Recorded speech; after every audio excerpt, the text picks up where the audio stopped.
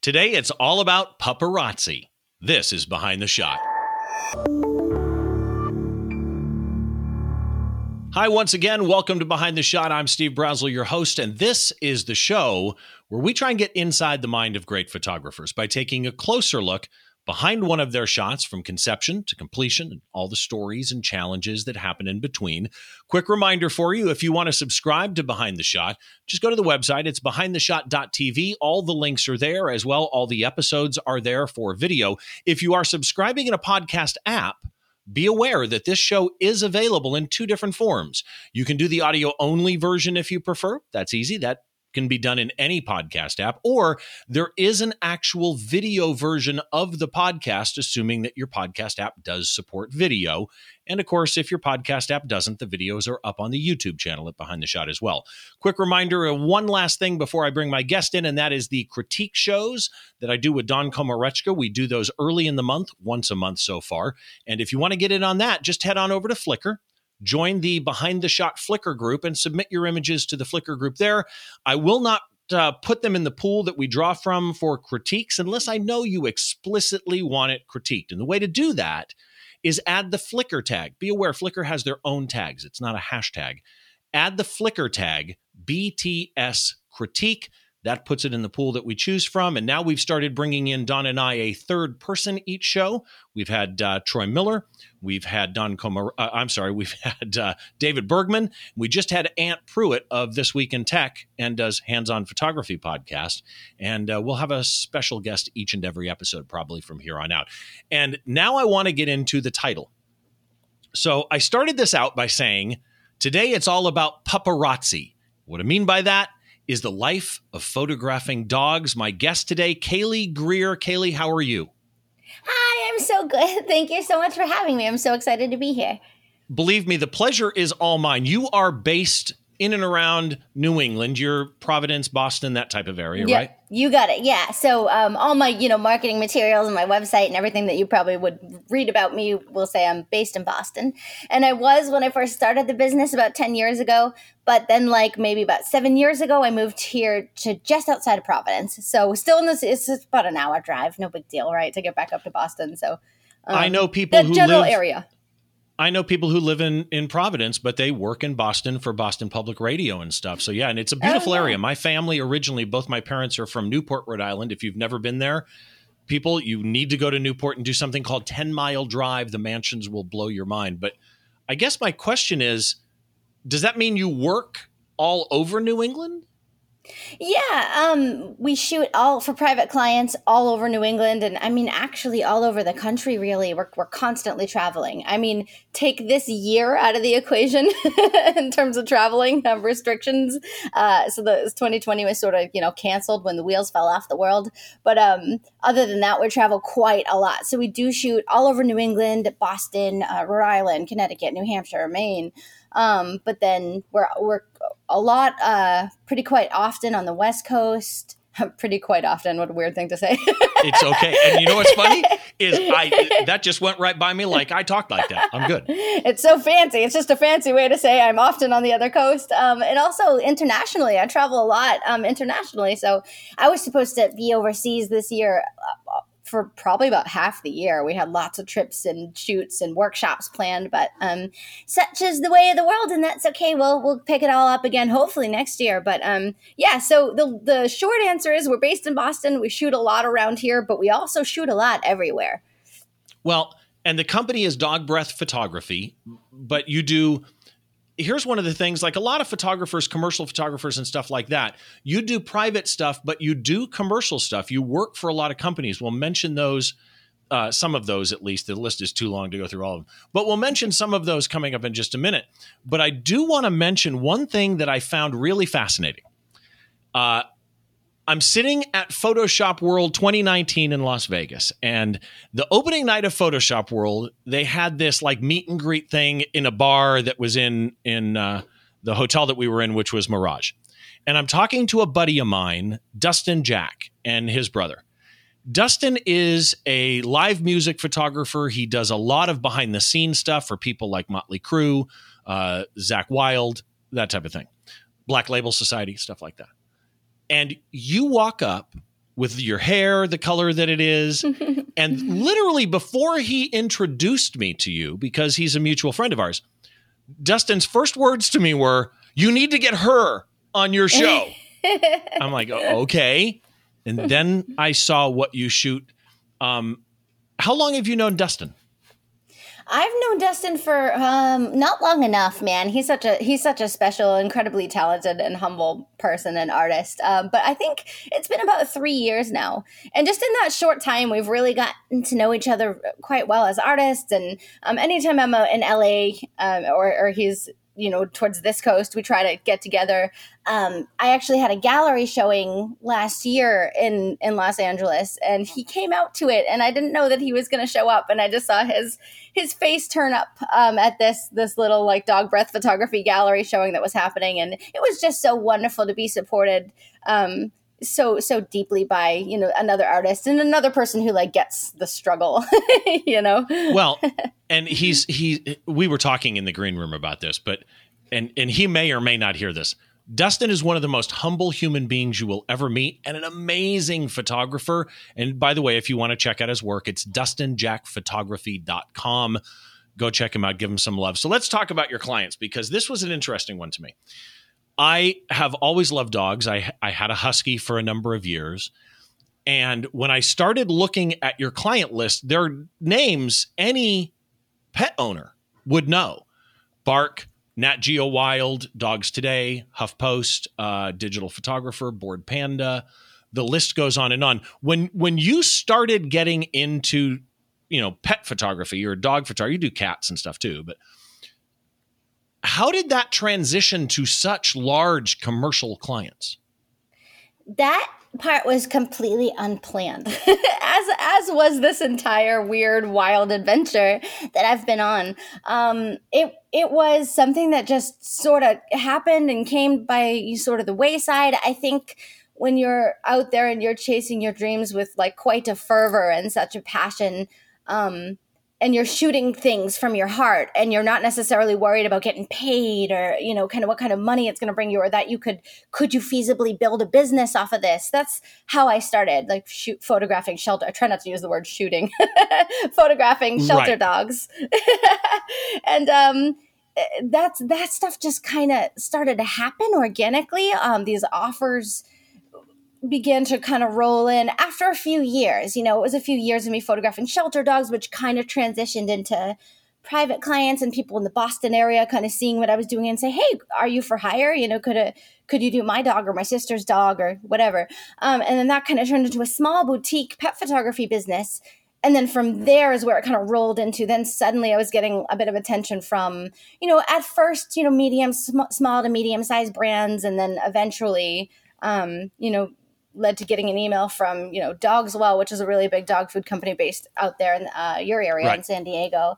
And then also, after that, it was Purina and Pedigree. And I think they just kind of, the power of the internet is so incredible and so beautiful and so endless. And I think that's part of it too, is I happen to be at the absolute perfect time in history to be a dog photographer, because everything you put online can be shared in so many places and has so much potential for virality. You know what I mean? Right. Especially because it's dogs. It's the best thing in the whole world that I could be photographing in terms of shareability. So I think that's just kind of how it all spiraled through social media and through the internet. And it's been a wild ride. Well, and I mean, top of your game. The people that you're shooting for are big companies, and you've been in calendars and greeting cards and packaging and ad campaigns. And you mentioned, shelter dogs, photographing shelter dogs. Your background is interesting, though. University of Tampa, I researched you, visual arts and communication major. Yeah. And that led you into photographing landscapes, architecture, and portraits. So the reason I bring this up, okay, there's two reasons, actually. So first of all, going from a visual arts and communications major to photography, okay, totally makes sense. Sure, yeah. but the place you started, landscapes, architecture, and portraits, with the exception kind of architecture, but not really, I still see in your work, right? When you photograph your animals, They are landscape shots. And in landscape photography, you'll hear the phrase a lot of times. You need a foreground subject, a midground subject, a background subject. And that's where the animals come in what is effectively a landscape shot often. They're portraits. They're just happen to be animals instead of humans. And your composition, I see architecture photography in it. Do you see your education in your work? That is such an amazing question, and I am so humbled by that. Actually, that all that you just had to say, I feel like I could cry. That's so sweet. Because honestly, I get so inside my own head when I'm like creating these shots that I don't think it's funny. I get inside my head, yet it comes so naturally, and it's like a feeling I have, and I just want to keep shooting, and it's about the spirit of this dog and their story and their soul. And so I don't think I consciously like do these things or put these things in there in such a way where you can then look at my work and see like a pattern of these things happening. Like you could probably pull, 5 or 6 of my photos and put them in a row, and they might have, elements about them that are reflected in each other.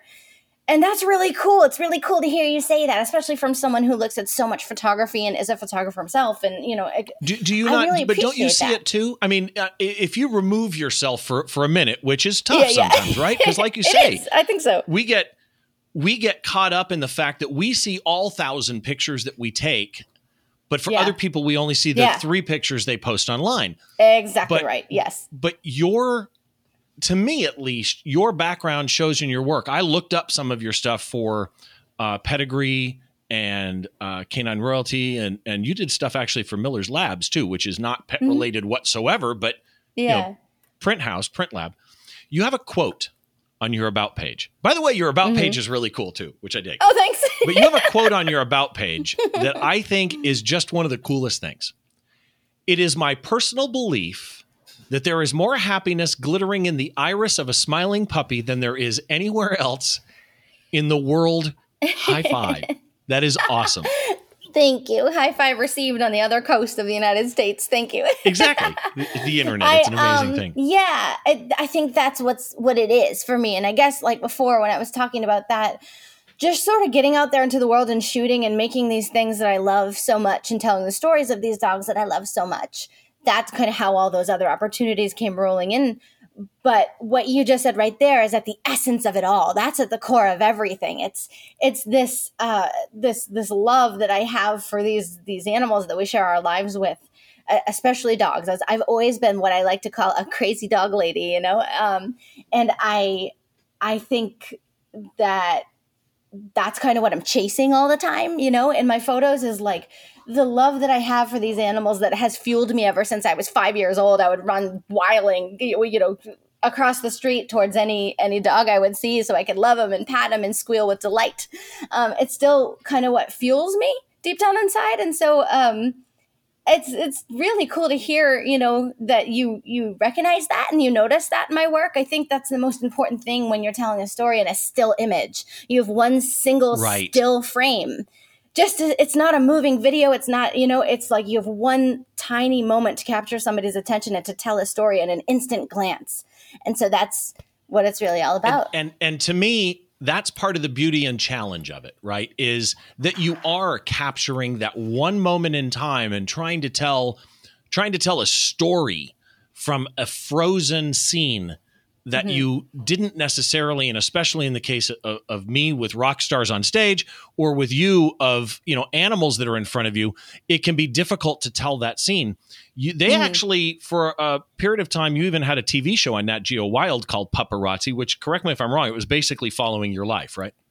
Yeah. So basically, it was just kind of following what I do anyway, sort of on a daily basis, photographing shelter dogs and doing the best that I can, just to speak to exactly what we're talking about, of selling them and telling their story in a single photo that can hopefully change their fate forever. And we can put it online, and we can capture someone's eye, and we can say, hey, this dog who's been here behind the bars of this cage for 2, sometimes 3, 4 years with no interest, with nobody that wants to bring him home and call them their own. Maybe we can take one photo and we can challenge ourselves to say we can change somebody's mind with this photo, and we can change this dog's life, and we can change the ending to his story. So that's what the show was really based on. Every episode we would go and find a shelter dog that had a really incredible history, and also a hard history, and one that this dog deserved a break, and we would do a really special shoot and go sort of over the top. We would hike mountains with them and take them. We took one to an airport and did our photo with an airplane. I saw those. Pretty cool. Yeah. Oh, it was really cool. And then we also had like B and C storylines, which were like one of them would be like a private client or a really like a personal passion project of mine, and then the third one would be a commercial job. So you could kind of come along and see behind the scenes with me, what it's like to shoot behind the scenes on a dog branded sort of photo shoot. So we did a shoot for Earth Rated, which is actually a dog poop bag company. So we had to get like need ads too. That's right. So we had to get creative with, the product and not take ourselves too seriously and do some really fun shots with sense of humor, to sell the poop bags. And then we had to do, we did one for. What was the book? Everybody Poops? That's right. I mean, you have am I correct? Coming to Amazon, I think it's November. Do you still have the book coming out, Dogtography? Yeah, actually. So it's funny you mentioned that. Just before we got on this call, we had to go through the final version of like the final layout before it goes off to press. It's going to press on Monday. And I can't believe it. It's crazy. And of course, I'm scouring every single page like, oh my gosh, what did I say here? Oh, am I going to regret this forever? Oh, should I change this photo out? Yeah. Oh, it's in print. You're stuck with it now. Yeah. Exactly right.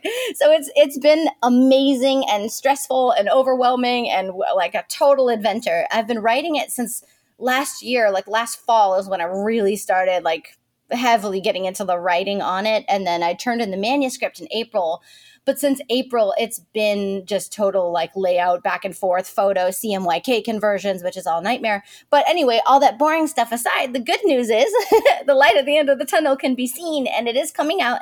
Everything with COVID kind of changed timelines a little bit, but I'm really grateful that it's still coming out this year. It's coming out sometime the first week of December.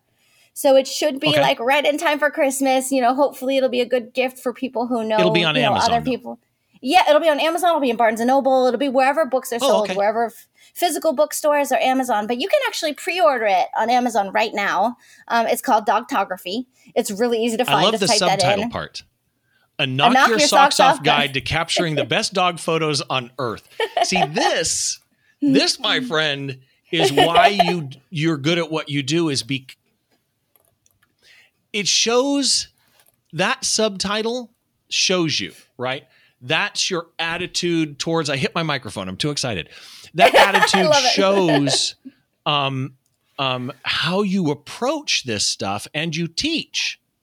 You've got workshops. It's petphotographyretreats.com. And those are group ones? Yeah, so I teach those pet photography workshops with two incredibly talented pet photographers. Aside from myself, there is Charlotte Reeves from Brisbane, Australia, and then Nicole Begley, who is now living in North Carolina. But we come together in really amazing, incredible locations all over the world and teach these, we call them once in a lifetime pet photography retreats, because they're in castles and they're, in exotic, amazing locations where we go to shelters and we photograph in front of like 11th century, buildings and Roman aqueducts. And it's really been wild. We've done, 6 so far, and they've been in places like Costa Rica and the south of France. We've done New Zealand. I also taught a workshop in Australia, but it was a little bit unrelated. And we've been to, why am I forgetting, Spain? We've taught in Spain. So it's been pretty bananas. I'm so grateful. Honestly, Steve, every second of every day, I have to pinch myself. I have to wake up and say, is this really happening? Because I get to hang out with dogs every day. And that's all I ever wanted. That 5-year-old girl inside of me is screaming with delight. Well, and you teach for Photoshop World, we should mention too. So I've got questions before we get into the shot. Okay, let's hear it. Do you have a lot of competition? Are there a lot of, people specializing in this genre? When I first started 10 years ago, there were not many at all. You could count them on maybe one hand maybe two hands throughout the country, 10 or so people really like specializing in dog photography. And now these days it's kind of blown up. I think it's blown up because it looks very glamorous from the outside. And in a way it is the most wonderful job on planet Earth. It really is. But it's hard work. And I think a lot of people get into it and then they kind of realize that it is incredibly difficult, and it's laying on your stomach in the mud, and it's getting migraines from the sun, and it's, you know, being covered in dog hair and muck, and it's amazing. And I wouldn't change it for anything, but I think there's like a high turnover rate a little bit in this industry because people come in thinking it's going to be really, really glamorous, and they're going to hit the easy button, you know, like the Staples easy button there. Right. And then suddenly they're going to be like a famous pet photographer real quick. And because it is becoming so noisy of an industry, you have to make, I mean, phenomenal, spectacular, out of this world, unique stuff that's not being made that's like any genre of photography though, right? Like you have to stand out. It's like any genre of career. Yeah, right? Exactly right. You have to create your own world. You have to create your own voice, and you have to make your work stand out, which then begs the question, if somebody wanted to do this, is there anything unique to this genre as far as requirements? I mean, obviously you're shooting with cameras and lenses, and anything this genre requires gear-wise? Exceptional patience. That others don't? Not exceptional. I know that's not gear, but in a way, it's the biggest skill that you could have to bring to the table for something like this is it like a deep and unending love of dogs that's going to allow you to find the patience, because there are times where, you know, it's like, say, for example, light like you have never seen light before.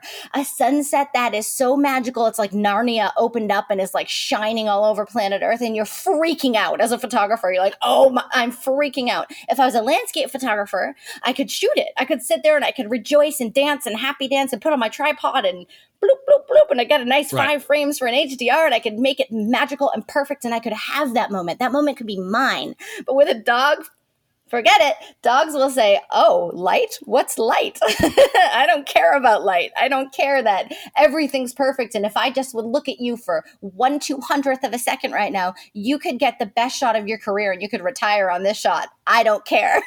Where's my treat? Yeah. So I think that's it's patience, and it's also dog training skills, which is a big one that a lot of people overlook. I think they just want to jump into it because it seems really fun, but they don't have a deep knowledge of dogs.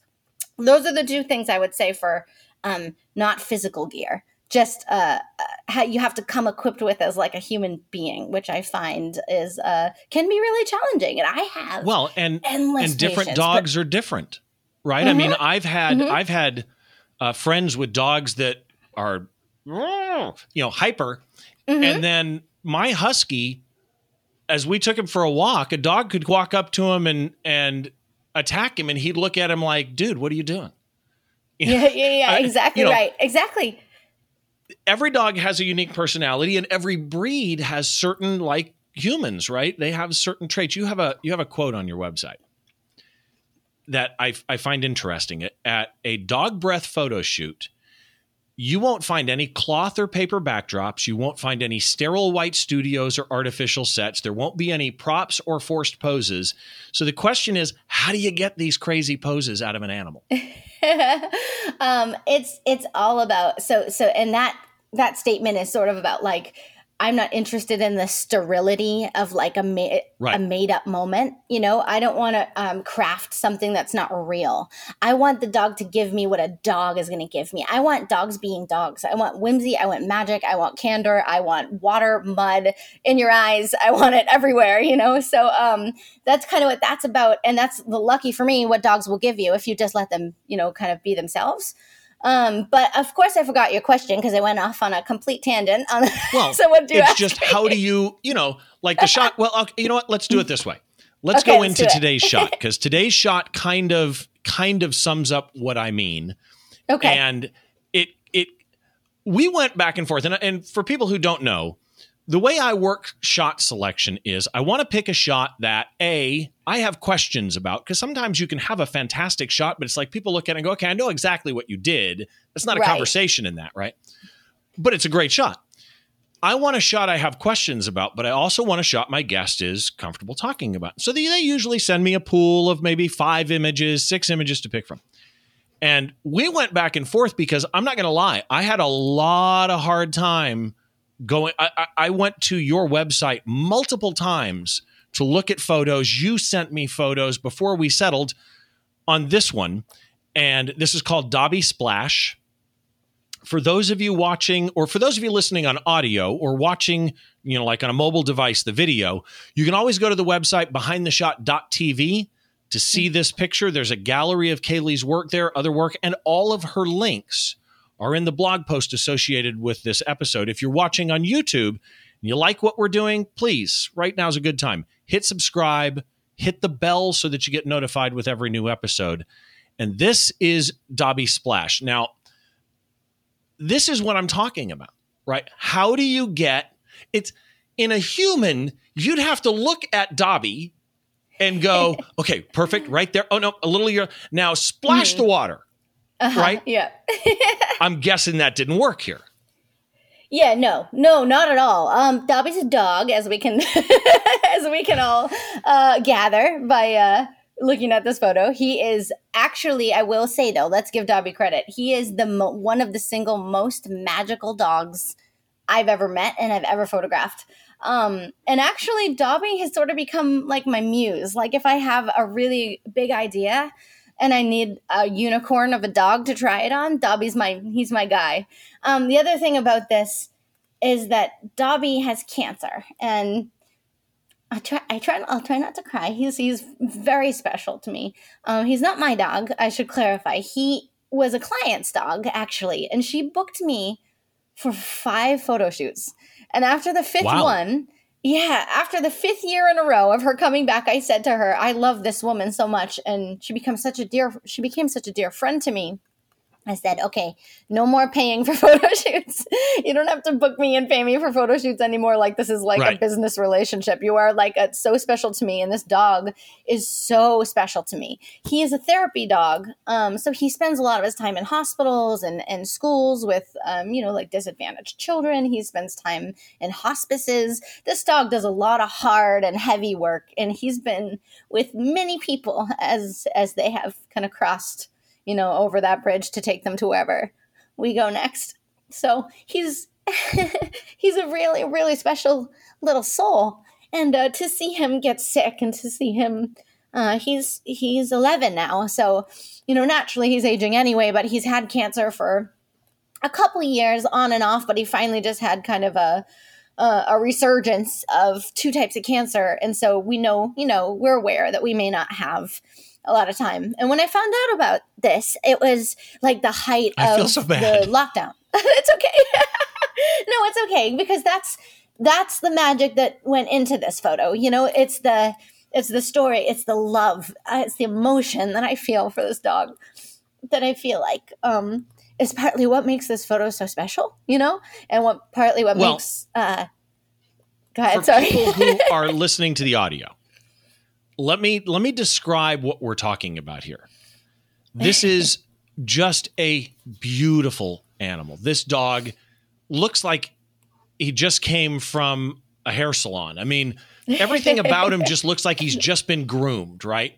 And he's in a river in the background, you see the mountains or hills. There's a valley in the middle. The light in the sky changes from the lower part of the valley up to the sky. You've got beautiful white clouds. Dobby is doing this splash, and the splash spilled perfectly. I mean, again, you could not have done this if the main part of that splash went across the forehead, but it curves just ever so slightly above the head and wraps around the other side of the head. It's like this perfect frame. It's a sheet of water that is refracting the light, but you can see through it. And it's super wide, by the way, I should say that. The camera, you know the old portrait saying of if you want to make somebody look really super strong, you shoot up at them. Well, the camera is like water level shooting up at Dobby. And the colors are rich and super vibrant and saturated, but not like somebody was drunk and went nuts with a vibrance and saturation knob, right? They're rich and vibrant, and yet in the way that I imagine I'm standing in the river with Dobby. That's the beauty of this particular shot. This was, based on my understanding of the EXIF data, this was a Canon 5D Mark III. Mm-hmm. One of my favorite lenses, which is the 16 to 35 Mark II. 1/200th of a second makes sense there. You froze the water, and yet you got the sheet almost, because of the sheet of water, it looks like a motion dragged shutter, but it's not. You see what I mean? Yeah, it does. It froze all the droplets. You get the smoothness. F14. I'm going to get into that in a minute because that's an interesting one to me. ISO 100, 16 millimeter. Did you shoot this RAW or JPEG? Raw, for sure. Yeah, always raw. Okay. So first, let's hit the F14. What's your thinking? I mean, obviously, this is bright daylight. By the way, the light on the front of that dog, is that artificial? I got to ask that up front. That is artificial, yes. Yeah, on the front of Dobby, yes. What is it? It's just a flash? Beauty dish. No, it's a pro beauty photo dish on a dog. It's I love it. It's see, this is what I'm talking about, though. A Profoto B. Why am I forgetting B1? Okay, with so it's not a speed light dish. or something. It's a pretty legit studio strobe. Yeah, actually, a very legit. Why studio F14? strobe. What were you trying to ensure by going F14? A couple of things, but mostly the biggest factor is the sky, is the ambient light in the atmosphere. It's what is the sky doing and giving me, and is the sky interesting? And if it is interesting, how do I preserve the detail and the basically the file data in the sky? Because it's so easy to lose a sky and so easy to blow out a sky and to lose out the information in it.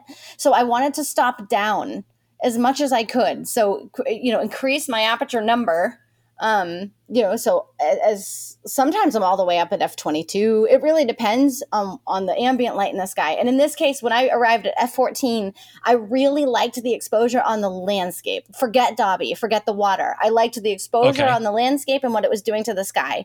Then I add Dobby in and I adjust the lighting for him. So basically F14. And what really I love about the 14 is, had you gone, larger aperture, you could have blurred that background, and a lot of people naturally would want to blur the background. But that's the landscape thing I was talking about earlier. This is just a landscape dog. It's a landscape shot with a dog in it. By the way, do you shoot manual? I do. Yeah. Yeah. 100%. Okay, yeah. When I first learned, sorry, I apologize. No, go ahead. When you first learned what? That's like the worst thing you can do in a podcast is like talk over somebody. I really apologize. Trust me. Talk over me. What you were going to say, though, when you first learned? When I first picked up a camera, naturally my instinct was to click it onto the green mode, and just be like, click, done. Now I know how to photograph dogs and I know how to use a camera, so let me move on. But I had to force myself to say, I have to take it. That's right. I have to do this manually for so many reasons, but especially with dogs because they move so fast. I can't allow myself to make that mistake of having a moment like this, for example, that I can never, ever recreate again. No, as long as I live and no matter how hard I try. It's just one of those serendipitous moments of magic that if this was blurry because I happened to be at, 1/80th of a second or something because the camera chose that for me, I would regret it every day that I lived. So it's something I had to force myself to do. So 10 years ago when I picked up a camera after my first day in green mode, in green auto mode, I decided to never try that again. And then I just learned, and it was a pain and it was awful and I wanted to cry, but I got through it. And now it's like a second language to me now. And it's, if I can do it, anyone can. What I'm really curious about, though, is the way that you do focusing of a dog in water, because you've got a lot of competition between splash, the dog moving quickly. Do you do a single autofocus point, or Canons have the ability to do a center point and what they call focus assist, where they have, points around the center one? Or do you do zone autofocus? What do you choose? Usually, Usually, the great majority of the time, I use a single focus point directly on a dog's eye, and typically, the closer eye, if possible. But Right. in a case like this one with Dobby, I do a lot of shots that really have a great deal of motion in them, and it's really all about capturing this like movement. And so in this case, for example, we're throwing a ball through the frame over and over again to get Dobby to run through my frame. And in this case, that's what you were doing. Yeah, that's what's happening. If you have a dog that's motivated by something wonderful, whether it's a ball or a squeaky toy or treats, you can usually get them to do repeated actions over and over again. And Dobby is, like I told you, he's my muse. He's the dog I go to for all my big ideas. And so I know he can do this. This is a skill that I know he has, that he can do repeatable actions, and he is thrilled to do it all day long. So we're throwing a ball through the frame.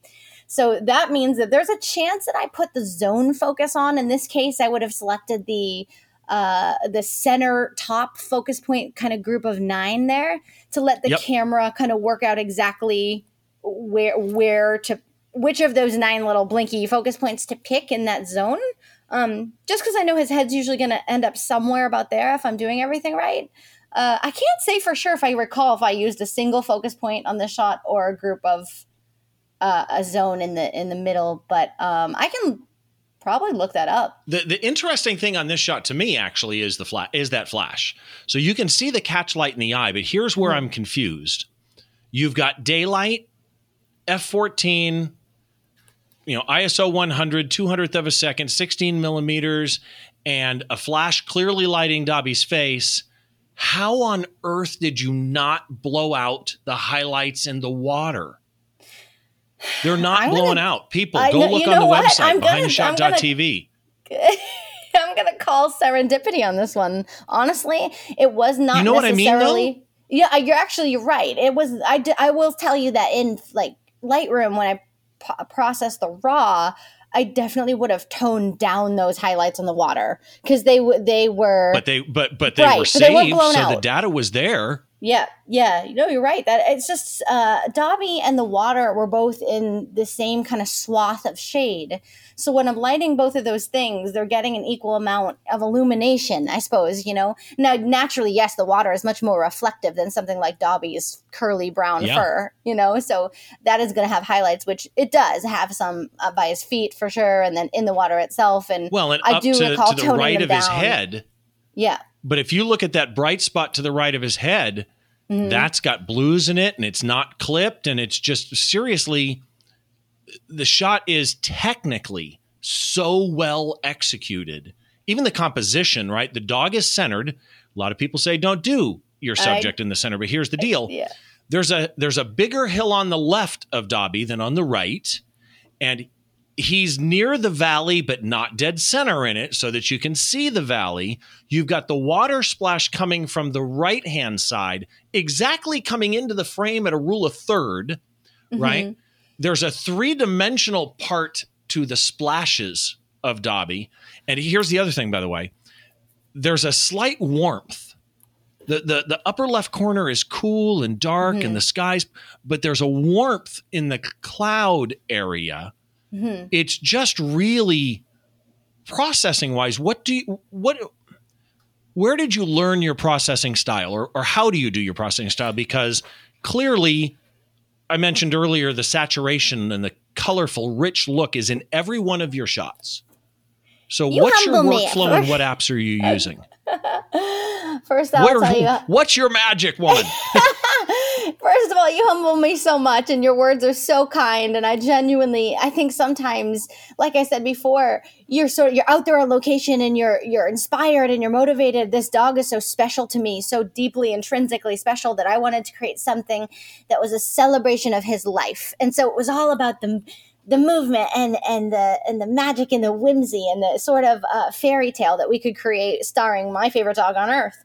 And so I didn't think very hard about the cool, side on the left and the warmth in the sky and the valley and where I positioned the valley. I have to be honest with you. Like, I wish I could be like, I'm an artistic genius and I did all this on purpose.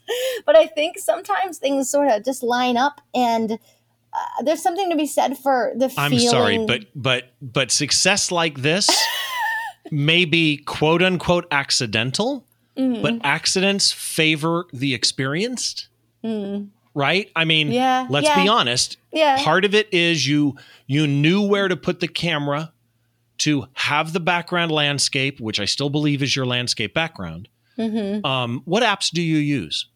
So every photo that I shoot is shot in RAW. So naturally, I want to process the RAW before I do anything further with it. So I take it into Lightroom. Probably pretty expected answer. Lightroom and Photoshop are really all I use. Actually, I shouldn't say that. So I'll kind of give you a brief rundown. Everything gets run through Lightroom. There is where I deal with sharpness, contrast, naturally, stuff like that. Any weird color casts or anything that might happen. Nothing major. I don't do anything too major in Lightroom. What I do, for example, though, is deal with those highlights, deal with the shadows. The shadows, especially on things in the background where the light is not hitting, say things that are mid-range, right? So I've exposed for the sky and I've kind of taken into account the mountains really far away. But I haven't necessarily taken into account, in this image, for example, that rock that happens halfway between Dobby and the mountains in the background. Right. So that rock would be a little bit lit by the ambient. You can see that the face of it is catching the sun. And by the way, it's warm on the right because it's a sunset. It's just starting. It's like an early sunset. So you get that as soon as the sun gets closer to the earth, you get a warmer color out of it. It has something to do with physics. I won't get into it.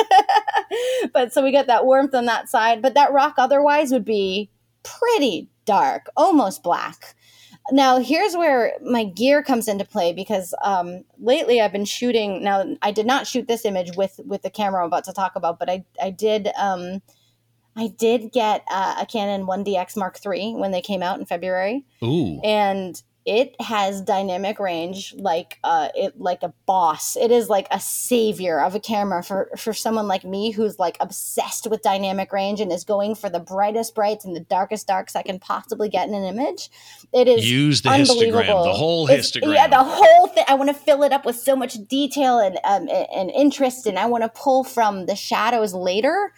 Typically, so in this, for example, what I was getting at is I'll take this into Lightroom and I'll lift the shadows plus 50 on the rock, for example, and paint in the detail back into the rock because it's likely going to be pretty dark since the light is not hitting it, you know?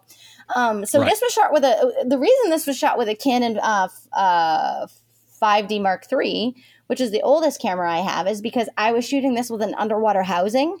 And the only camera that fits physically into my underwater housing is my 5D Mark III. So this was shot with an Ike Light underwater housing. And the reason that we were at this location was because this is like some of the clearest water in New England. It's in it's the Pemigewasset River. Where is this? It's in Lincoln, New Hampshire. Okay. So it's by Loon Mountain, like where people go skiing. I mean, this river runs the entirety of New Hampshire, but this is the spot we went to where it was exceptionally clear. And so it's like, you know, glacial runoff. So it is ice cold. And I shouldn't say glacial. It's mountain runoff. I don't know that we have glaciers over here in New Hampshire. Dobby doesn't seem to be bothered by the temperature whatsoever. It was cold. And it was May, so it was still kind of warming up, you know, from a long winter. But anyway, we were there because the intention was to do half underwater, half above water photos. And actually, I did get a number of beautiful ones that day. But in this case, my attempt was to go half underwater. And sometimes it just doesn't work out, like whether you don't submerge the camera enough or the water's flowing in a certain way where it kind of bunches up on the front of the big dome that you have. It kind of doesn't really show you the half underwater bit. And so when I got this on the back of my camera, I thought, oh my goodness, this is so magical and this is so once in a lifetime. But it's, of course, naturally, as a photographer, I'm like, womp womp, it's not half underwater though, you know, which is what I came here for. So at first I didn't consider it such a success. And then after looking at it for a while, that's why you don't delete pictures in camera either. Oh, never. I'm a photo hoarder. I'm a proper hoarder. So I would never. But I took it home and, you know, looked at it later and I thought, you know what? Whether or not I've got the half underwater, this is so special to me. And this is a remarkable moment with this splash. Yeah. So if you want to know more secrets about this photo, the secret behind the splash is that I was throwing his ball. Well, I wasn't. Naturally, I was sitting in the water with him with the camera and with the housing on it, half underwater. And his mom, Joy, and my fiance, Sam, were helping, and they were throwing the ball for him towards me. They kept throwing it towards me so that he would run right at me, and I'd get the splash, and I'd get the underwater, and I'd get everything.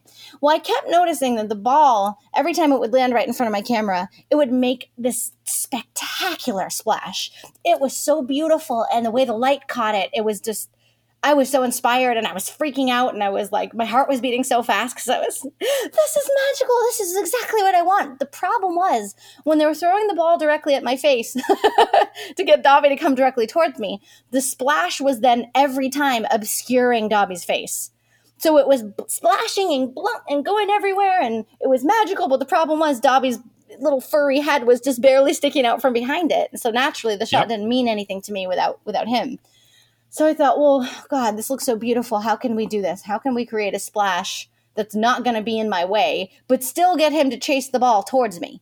So I altered things a little, and I had Sam throw the ball instead of right in front, so to where it would land in the water right in front of my viewfinder and end up obscuring Dobby. I had him throw it just slightly to the left of me. So Dobby would almost pass me, just barely, by a few inches. And that's why in this photo, it's actually not really trademark of me to have a photo where a dog isn't making direct eye contact with the camera. That's a big thing for me typically. But in this photo, I decided to kind of go outside of my comfort zone and try something a bit different. So because you can see, if you look at the photo, he's looking off to the left just a bit, and he's in search of something. And what he's in search of is the ball. He's on his way to the ball.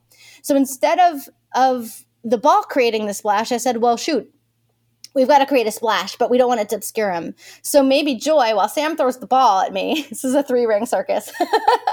While Sam throws the ball at me and Dobby chases the ball, can you splash the water off frame and splash it in such a way where it kind of like makes an arc? Not that she can control that, but can you practice a couple splashes and see if you can potentially get that splash to come into my frame and be big and kind of go towards Dobby? Now, I never thought in a million years it would like arc over him so perfectly. I thought it would just kind of come in. Perfect. And I never thought it would. I was so proud of her. I was like, Joy, you made me the most perfect splash. So basically what happened is Dobby's running after his ball. We're slightly off camera to the left towards me, and I'm shooting really wide and low, and I have my camera in the water, which is why the angle is so low, because I have a housing on it. So it can be in the water, touching the pebbles, tilted up. And then she's splashing at exactly the same time that he's running, and she's just off camera, just barely. I think her fingertip was like on the edge of this frame, and I cropped it out because you could see her fingertip. You know what I mean?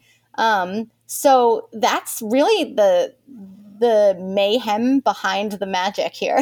Is there's a lot going on, and we had to try about 100 times. Seriously, probably about 100 times.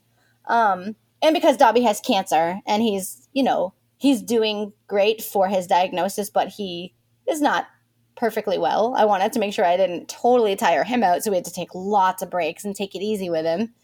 It was a big day. It was a big, long day. It was like 4 hours in the water, and we all just kind of tried to enjoy it and bring snacks and make a day of it.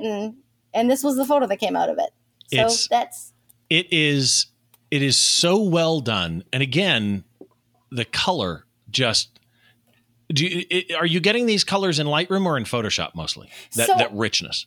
Yeah, the answer to that really genuinely is mostly it's in camera. And that's because nice. I say that because I stop down the ambient light enough so that I can expose for the richness in the sky.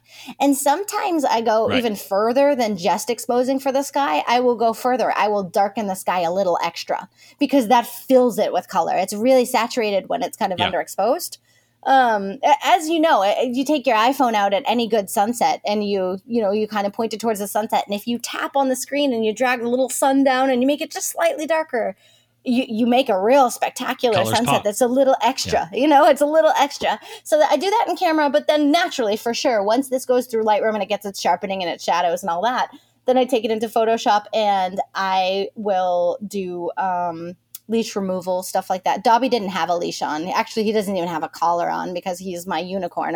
He's my magical unicorn. But most dogs, it's leash removal. Sometimes they have like the county tags or whatever, so I have to remove that stuff. But it's eye sharpening. That's a really big one. Eye sharpening and then adding some like extra texture into Dobby. Because especially when a dog is wet, they have the most beautiful texture. And he's a curly brown poodle, so he's like velvet curls that just looks so good with a little extra texture. So when you asked me before if I use what other kind of software I use, I should mention I use Nik Color Efex Pro quite a bit. I love Nik Color Efex Pro. I love it. And I use tonal I love contrast. Pro Contrast, which is in Color Efex Pro, and also tonal contrast. Are so just tonal contrast looks amazing. It looks amazing in fur, especially in dog's fur, and especially when they're wet. So that's what I used here to just kind of really bring out the texture and the detail in his fur. And the other thing is because he's going through chemo, he looks quite different in this photo than he looks on a daily basis. He's very fluffy typically and very, very hairy. In fact, I usually can't get his eyes in a shot because he's got so much fur and she keeps him like really long and kind of doodly, like labradoodly, like very long. And he has a mohawk usually. You can kind of see the remnants of his mohawk here because all the children that he goes to visit in the hospitals, they really love his, like he usually has a green mohawk or something cool like that. But again, because of the cancer, his hair looks a little different and his face is quite bald compared to how he normally looks. So the space that's in between his eyes is really pretty bald in this shot. So I did fill it in a little bit, like with a deeper brown, just so he didn't look sick. Because this was his celebration of life. I didn't want Joy, his mom, or his owner there, or anybody to look at this and think that dog looks sick. You know what I mean? I wanted to celebrate the moment and how he felt in that moment and the magic of life and what he's brought to the world. So that's kind of a little tweak that I did just to make sure he didn't look unwell. I don't want the story to be about that, So, but that's kind of it, really. And then the colors get, definitely I add a little bit of vibrance and stuff like that, but it's mostly texture that I work on in Photoshop. It's just, first of all, your entire portfolio is addicting to look at, especially if you're an animal lover. Thank you. But this shot is so good. I want to remind people about your book, which they can pre-order now, Dogtography, a Knock Your Socks Off Guide to Capturing the Best Dog Photos on Earth by Kaylee Greer. You can find that to pre-order it on Amazon. And I want to cover your websites really quick. Your website is dogbreathphoto.com. Mm-hmm. Facebook and Twitter, Dog Breath Photo. You got it. Yep. And Instagram, Dog Breath Photography, correct? Yep. Instagram is where I've been really, really active. I'm trying to always update my stories and show behind the scenes from my shoots and kind of show how I do certain things and how I use treats to get dogs to look at me and all kinds of cool stuff. I find it a really good platform for that kind of thing. So if you're going to seek me out anywhere, definitely look on Instagram because I try to let you in on all the little weird bits of life as a dog photographer there. And then you also do your retreats. PetPhotographyRetreats.com. Yep, you got it. And so we were. No, Sorry, go ahead. I interrupted you. No, don't apologize. That's fine. There's internet lag. That's the world. I know that's the truth, isn't it? We were supposed to be in Scotland teaching this year and then in Spain this year. So those both have been moved to next year. I want to say Scotland is definitely sold out. Spain might be sold out, but it's worth looking on the website just to double check. But we do those amazing overseas international retreats in fabulous locations a couple times a year. And then there may even be some local stuff starting to crop up. I'm hoping to do some more workshops here in the U.S. I never really have done too many. Besides the Photoshop World stuff that I do for Kelby One. I'm a Kelby One instructor, so you can find classes by me on kelby1.com. I have 4 classes on there. And then I teach at Photoshop World and I speak at conventions, but I've never really done a proper in-person workshop in the U.S. yet. So I'm working on it. So hopefully you can find that information as well over my website eventually. Well, fingers crossed. It's a weird year, but yeah. It's a bizarre year. So I have one last question before we go. Yeah, let's hear it. And then we're going to let people go discover this. Name one photographer that people need to know about, and then people can go look him up. He or she. Okay. You need to look up Elke Vogelsong. I hope I'm saying that right.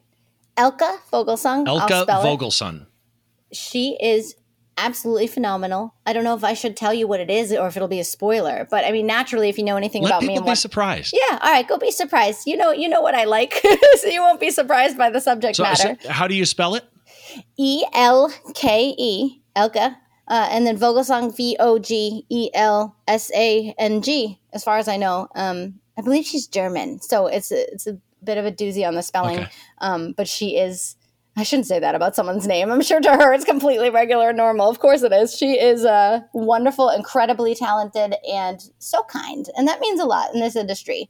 Kindness. Kindness is really important, and kindness matters. And I think some people can be a little tough to deal with in this industry from time to time. So that's a big one for me. You will love this woman's work if you want to spend waste a couple hours just delightfully squealing at your computer, then go look at her.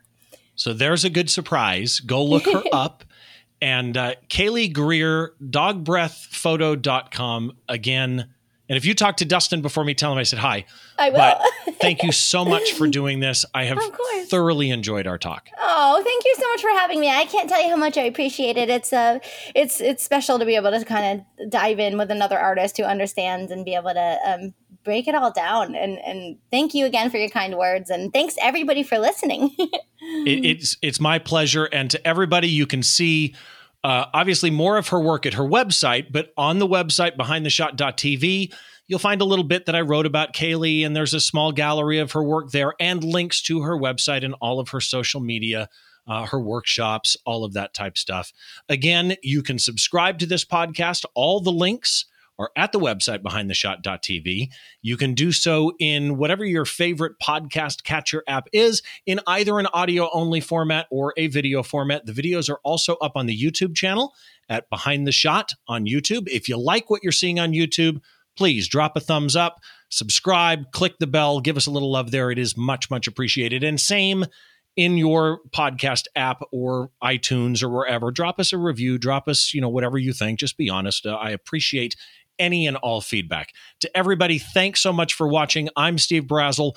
This is Behind the Shot, the show where we try and get inside the mind of great photographers like Kaylee by taking a closer look behind one of their shots. We'll see you on the next show.